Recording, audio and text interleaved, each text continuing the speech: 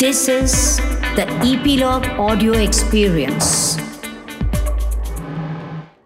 The language and content on this podcast may be unsuitable for certain audiences. Listener discretion is advised. Welcome back to History Chatter. It is that time of the year again. Love and compassion are in the air. Everyone is reveling in the holidays and the festivities this week. The movie channels have been playing the sugar rush Christmas films for the last week and a half. Even though there is no clarity on whether or not a new strain of the coronavirus is about to sink the world into another round of random death, destitution, and desperation, the ordinary individuals everywhere have resolved to indulge themselves in merrymaking.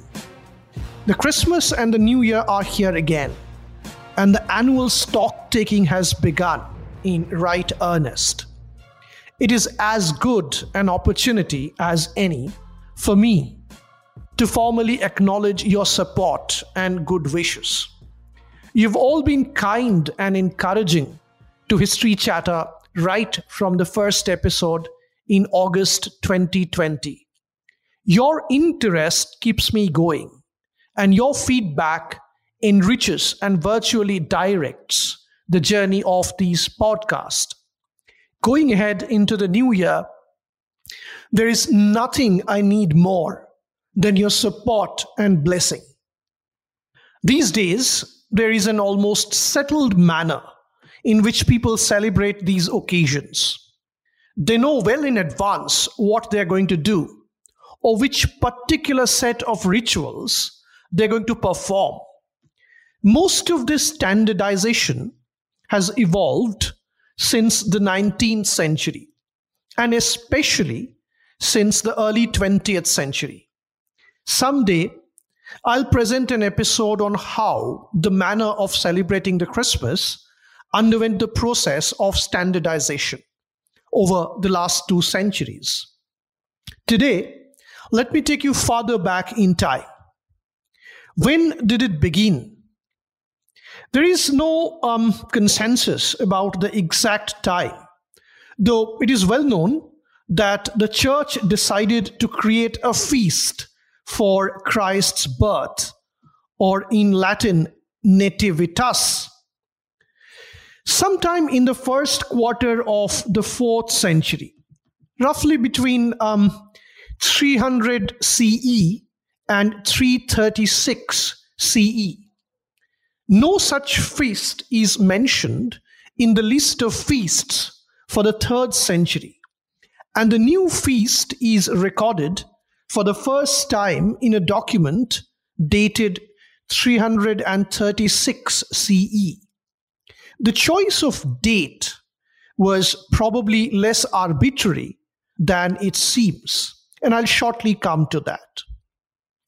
It probably drew on the practice for emperors to celebrate their birthdays on arbitrarily chosen dates. Wasn't Christ too an emperor after all? The timing of the birth of Christmas offers an answer of why it had become necessary to invent it. Christianity had only recently been anointed the imperial religion, the official religion, that is, of the Roman Empire. It was time now to urgently define its doctrines. The most urgent need was to settle the question of Christ's divinity. Was he a man or was he a god?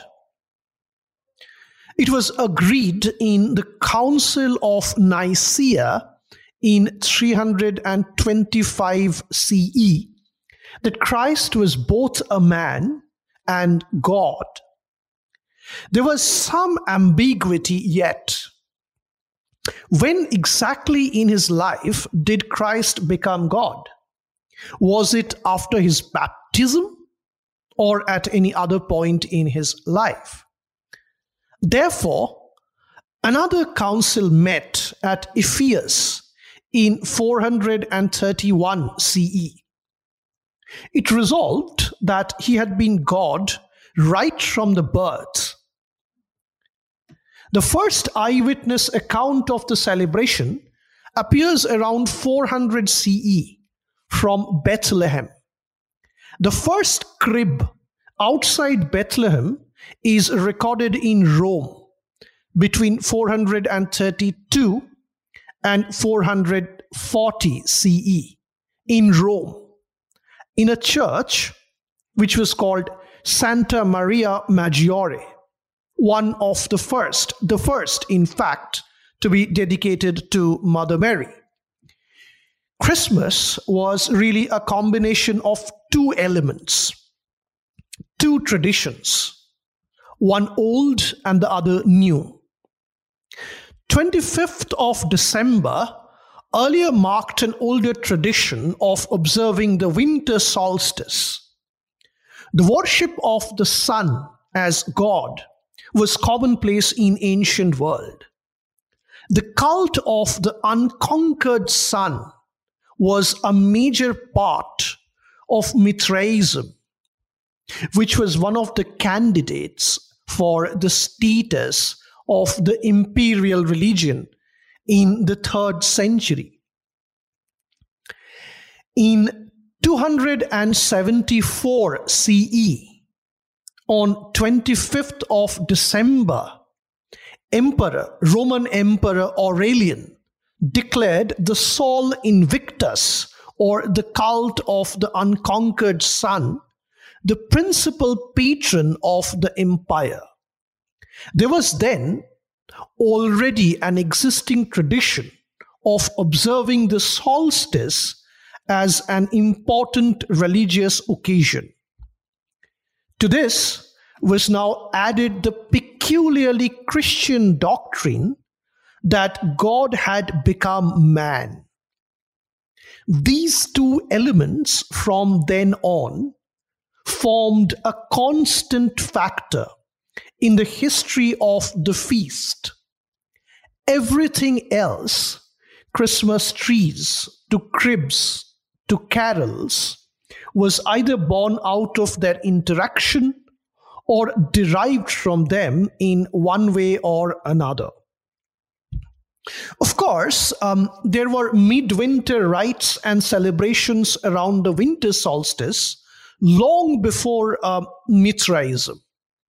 They probably go back to times preceding records. Three among these probably have had some bearing on the Christmas. One was Saturnalia, which was a fertility feast among primitive Romans celebrating Saturn. It predated the Julian calendar, but later settled to a series of dates in December. The second one was the Feast of Calends, which served administrative needs of the Roman Empire. High officials who would be appointed for a year took over on the same date, the 1st of January every year. Calends meant the first day. The third was probably the Feast of Yule. It was called Gjoll in Old English and Jol in Old Norse. Yule is possibly the best explanation for the anomaly that even though religious considerations would make Easter the main feast of the Christian year, in North Europe, that status is reserved for the Christmas. So, when in the 4th century Christmas occupied the strategic date of December the 25th, it moved into a neighborhood already crowded with feasts and celebrations. By the 6th century, when Pope Gregory the Great's church forged ahead among the Germanic peoples, Christmas would emerge as the dominant of these feasts. literally and liberally borrowing elements from the other three. A few resemblances can be immediately listed. On the social side, all three ancient celebrations involved banquets and a spirit of social harmony. At the Saturnalia, for instance, no punishments of fighting were allowed, and superiors served inferiors. The giving of presents at the midwinter feast almost certainly began as a magical more really than a merely social custom. Saturnalia presents included wax dolls given to children, a charming custom by times of record, but it had a rather horrible past. Even contemporaries thought this probably a vestige of human sacrifice of children to aid the practice of sowing and so on. A more probable ancestor of the Christmas present could be the Strena, or involved in calends. It too had a slightly sinister background. By times of historical record, the Strena, or New Year gift, was an earnest of good luck for the year, and it consisted of figs, honey, pastry, or coins. On the magical or symbolic side, again, some features were common to all three feasts. All of them sought to encourage the return of the sun of vegetation. All featured tapers, and Yule, in the well-forested North Europe, also had its log, whose virtues were still well known in the medieval period. As for vegetation, the decoration of buildings with evergreen was common to all three feasts. Laurel predominating in the south, conifers in the north. These, of course, included a Yule tree. Yule probably inherited a regard for the maverick evergreen mistletoe from the Druidic religion, whose rites in that regard are described at length by Pliny in the 1st century. Finally, the ritual baking of special cakes and pies was probably present in the Saturnalia, and certainly in Yule, in which one sort of pie was fashioned to resemble a boar, a beast itself often eaten, perhaps the original sacrifice at the feast. But what of the new element, or Christmas proper? The word Christmas is from the Middle English for Christ's Mass, and the early history of the feast is largely a matter of the Mass and the adjacent liturgy. Christmas was long peculiar in having 3 Masses: at midnight, dawn or cock crow, and in the day. The most characteristic of Christmas is the one at midnight. It was believed that Christ was born not merely on the darkest date of winter, but at the darkest moment. We know that midnight Mass was celebrated in Bethlehem around 400 AD, probably followed by a dawn Mass at Jerusalem, and that, partly by imitation, the threefold pattern was fixed in Rome by the middle of the 5th century. From Rome, it spread gradually to the Western Church as a whole. So these are the 2 elements, old and new, inherited by medieval Christmas from the ancient world. The story of the medieval feast is of their mutual effect, their combined effect. The effect was, of course, not equal. And let us first look at the old element. The first of all its features was the banquet. Chroniclers are always telling us where a king or a magnate celebrated Christmas. Although such literary men were usually above discussing food, the gap they leave is supplied once account books came on the scene. We know, for instance, of a royal Christmas feast in 1377 under Richard II. 28 oxen and 300 sheep were eaten. Smaller scale Christmas dinners are harder to find, but the Yule boar, either the actual animal or a pie in its shape, remained a centerpiece of it. And it remained a centerpiece until the turkey arrived from Mexico in 1531. Lesser birds and game are, however, mentioned in recipes in large quantities. It is true that medieval Europeans sometimes starved to death, but when they ate in a measure which did not escape satire. An anonymous 14th century story, a poem really, describes a knight's Advent meal in quite different terms.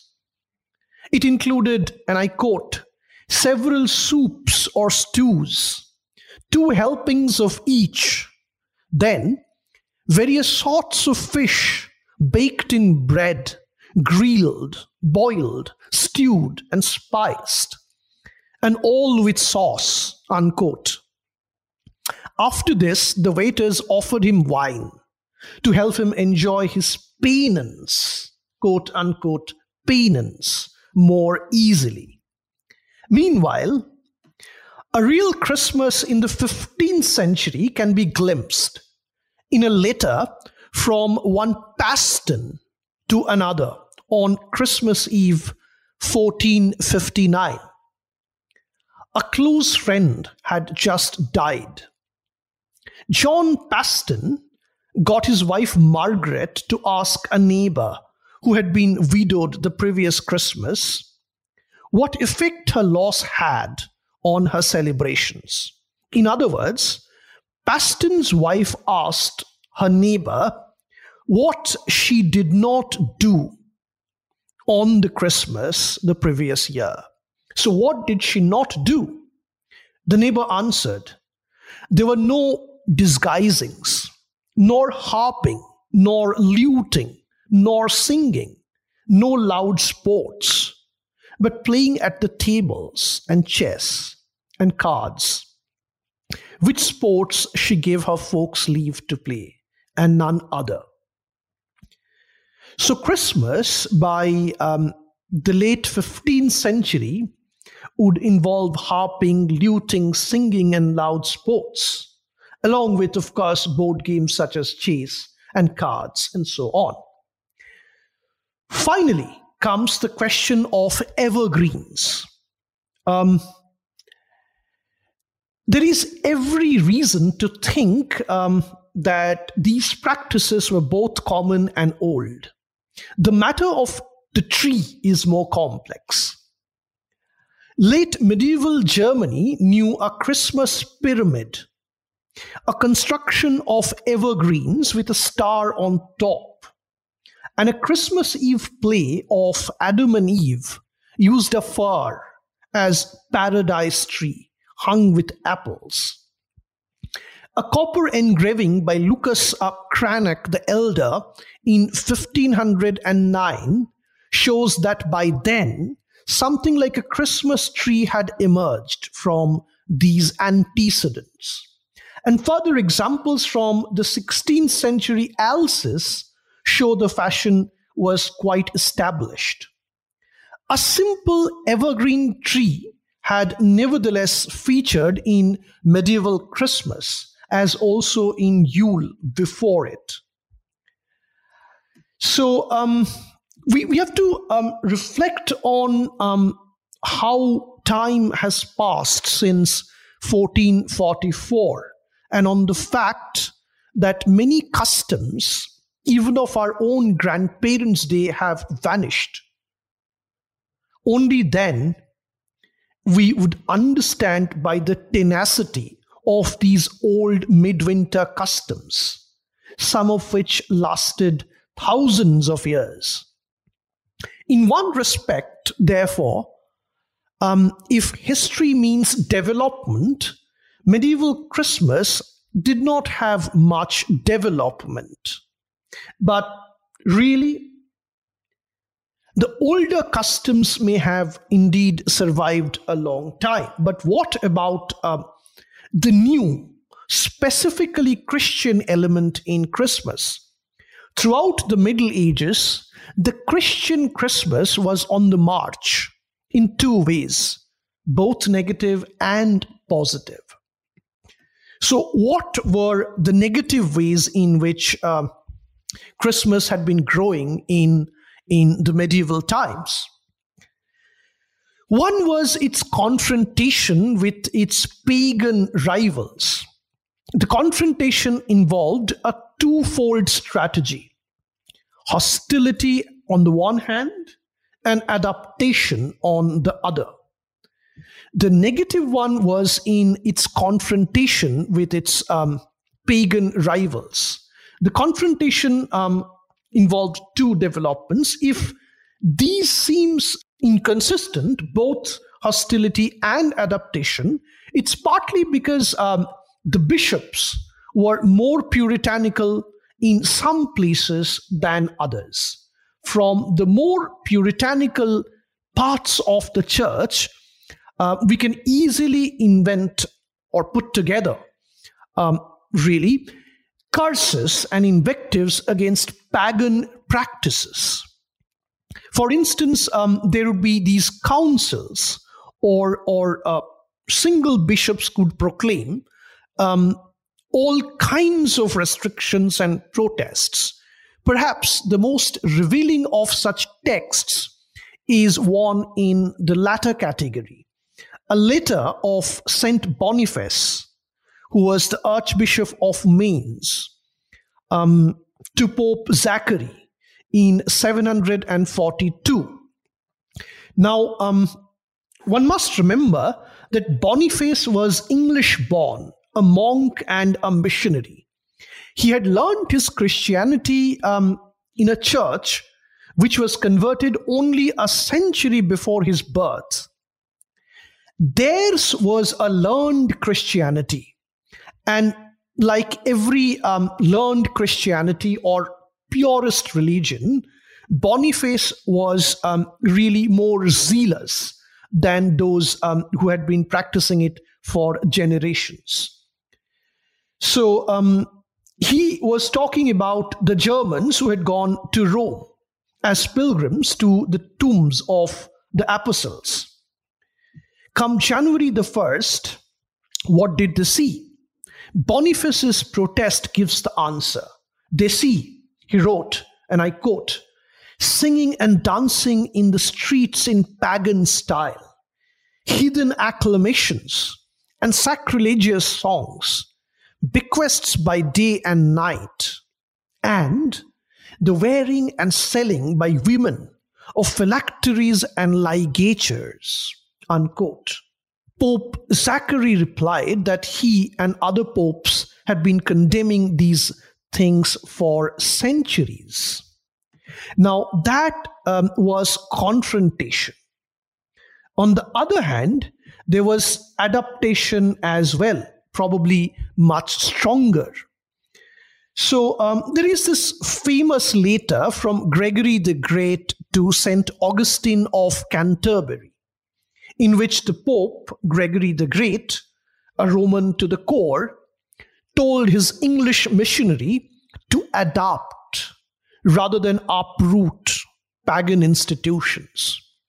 Medieval church history is, from one angle, a long commentary on this principle. The very date of the feast, after all, implied a symbolic adaptation of the old Sol Invictus.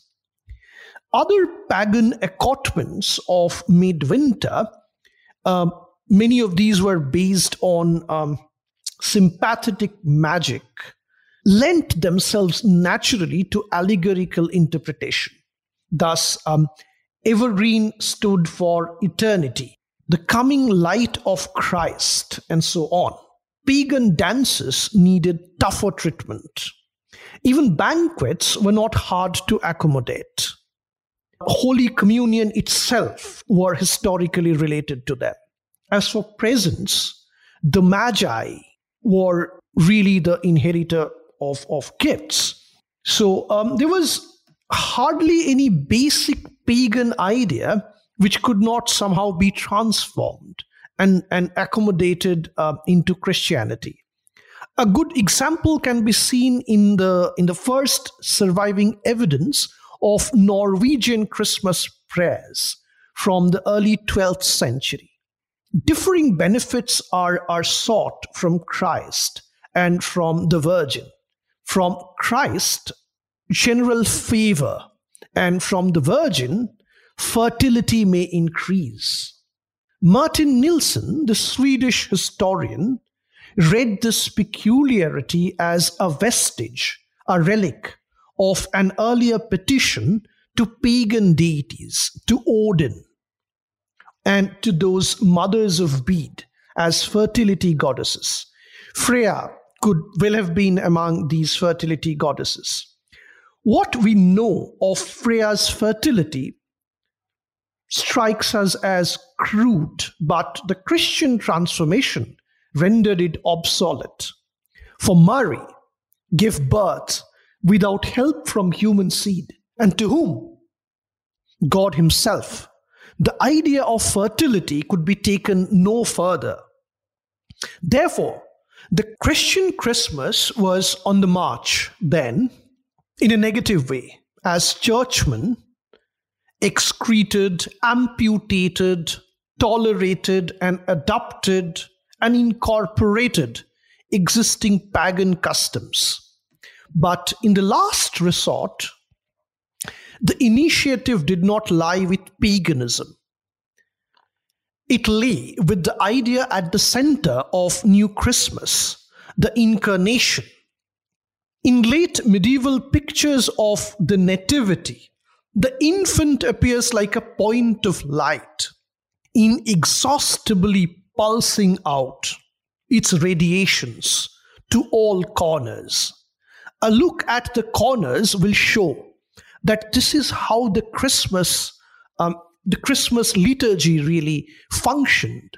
It consisted of words, objects, images, acts, and song. In each of these, it can be found expanding, magnifying, radiating. The prescribed words of the liturgy left a slot for a sermon. A look at surviving Christmas sermons reveals a process of exploration and discovery of new implications, new additions in Christmas themes. The three masses, for instance, were connected with other threefold schemes. A 14th century bishop of Rochester links them with 3 ages of human history. A more influential scheme connected them to 3 meanings of nativity: the eternal generation of the world from the Father, the historic birth of Jesus, the birth of Jesus in the hearts of men. Both the doctrine of incarnation and the tangle of legend that grew around Christmas story were explored. In the course of these searches, we at times almost hear the preacher's voice. The local preacher in many places kept adding new details. Even in the world of words then, the liturgy carried the principle of its own growth. But the liturgy also involved objects. The main object engendered by the Christmas liturgy was the crib. We've seen that St. Francis of Assisi did not invent the crib. But it is quite right to associate Francis and his movement with the crib. Not only were Franciscans evangelical in the sense of trying to spread the gospel message to all ranks of society, including illiterates, their founder was also the main exponent of a tendency linked to that sort of evangelism, to focus religious thought on the second person of the Trinity, the Mother. The Franciscan Christocentrism was bound to give momentum to the religious appreciation of Christmas, of which the use of cribs was a part. The same Franciscan influence is visible, mixed with others, in a more sophisticated area of liturgy's visual imagery, that is, paintings and pictures. Throughout the Middle Ages, illuminations and altar pieces bring in even deeper implications in the simple manger scene. The figures and attitudes serving as their silent language. Byzantine tradition, which was reminiscent of pre-Christian images of the birth of Bacchus, put the nativity in a cave, thus completing the symbolism of darkness and providing a model for the grotto at Bethlehem. Western artists, especially after Giotto, preferred a shade in which each variation of detail would show some nuance in interpretation. One of the most eloquent of these depicts the manger in the shape of an altar holding its body of Christ.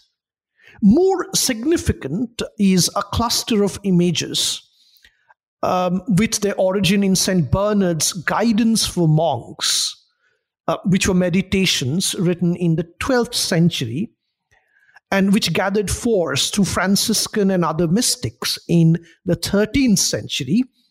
They see the Nativity as an event simultaneously more human and more divine. Jesus comes from his manger and lies on straw on the ground. The word is important here, humus, the root of the word humilis, or humble. His mother comes out of her bed and kneels down in adoration of her own son. The climax would come after 1380 with the circulation of the revelations of Saint Bridget of Sweden. Whether or not because she had passed her long widowhood in Rome, Bridget gave, in one of her visions, a detailed description of Jesus' birth. Just before it, the Virgin had doffed her shoes, mantle, and veil, letting her golden hair fall loose. Straight afterwards, she prayerfully worshipped her own child, whose body emitted such divine light that the light of a candle held by Joseph was annihilated. These details produced a small artistic revolution, visible in nativity paintings in the 15th century and later.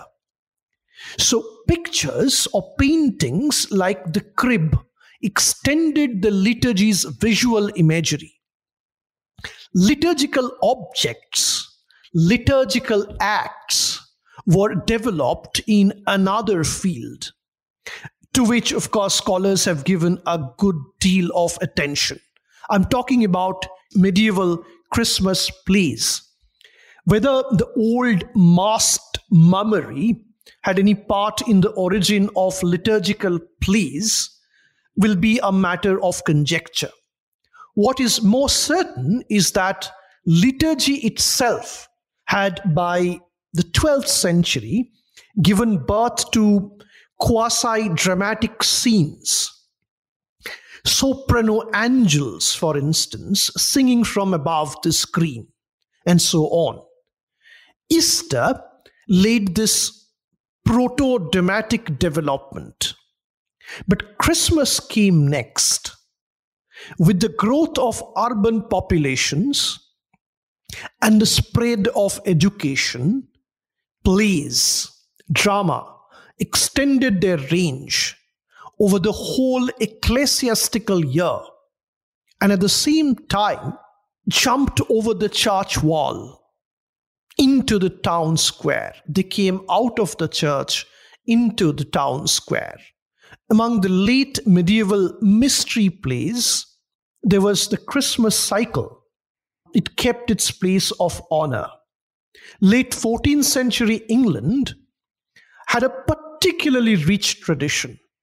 Bare biblical episodes were expanded by clerical authors with a great deal of ingenuity into whole plays. There was, for instance, the Two Shepherds plays from Wakefield, written in the early 15th century. They turn 11 verses of St. Luke's Gospel into 50 pages of drama and more details. English weather, shepherds' poverty, quarrels and high rents, all depict a winter of discontent into which the little tiny mop brings a happy ending. And finally, there come the sounds. The most conspicuously medieval feature of modern Christmas is the carol. Carol originally denoted a kind of dance with words. A deduction from the recorded words of early English carols reveals what kind of dance it was. A leader would sing a verse, and a ring of dancers the burden or chorus. The carol dance belonged among pre-Christian customs. By the later Middle Ages, the dances were often lewd in character. For instance, it was said that one of the major saints avoided carols and songs dissolute. And some surviving texts of pagan carols justifies that dismissal. But the metamorphosis, the transformation of the carol was the work of inspired local pastoral clerics. They made free use of Latin liturgical verse. 13th century Italian Franciscans like Jacopone da Todi were pioneers in this sphere. The new genre of vernacular religious song inspired their northern neighbors. Then there were 14th century German Dominicans in particular who contributed to enrichment of the carol genre. Under this influences, there began, probably first in Ireland, the tradition of carol writing in English, which has since never stopped. Traces of the pre-Christian carol dances survive in early English carols. The holly and the ivy, for instance, probably represented male and female principles in early fertility beliefs. Such ideas, when they were removed from their pre-Christian context, now became mere decorations to a purely Christian genre. So carols too start a new life since the 15th century and so on. The old symbolism persists at the center of this infinite web of analogy.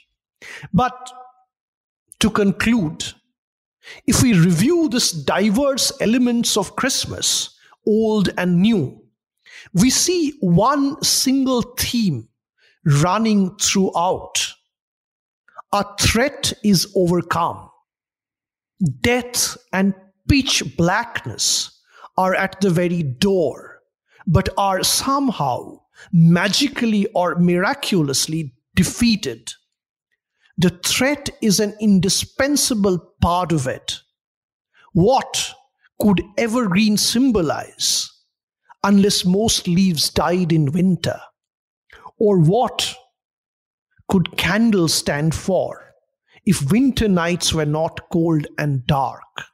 The old feast, let us not forget, was not merely that of Saul, but of Saul Invictus. The epithet unconquered bequeaths its defiance to the entire optimism of Christmas. But of course, it is spelt out best where one would expect it to be, in the Gospel for the day Mass from John 1:5. And I quote, "And the light shineth in darkness, and the darkness comprehended it not." Now there we go, the Christmas and the New Year. Let me wish you a very happy, peaceful, safe and prosperous 2022. We'll be back with History Chatter next week. Lots of interesting episodes are in the pipeline, but I'll be talking about them all in the next year. Happy New Year then.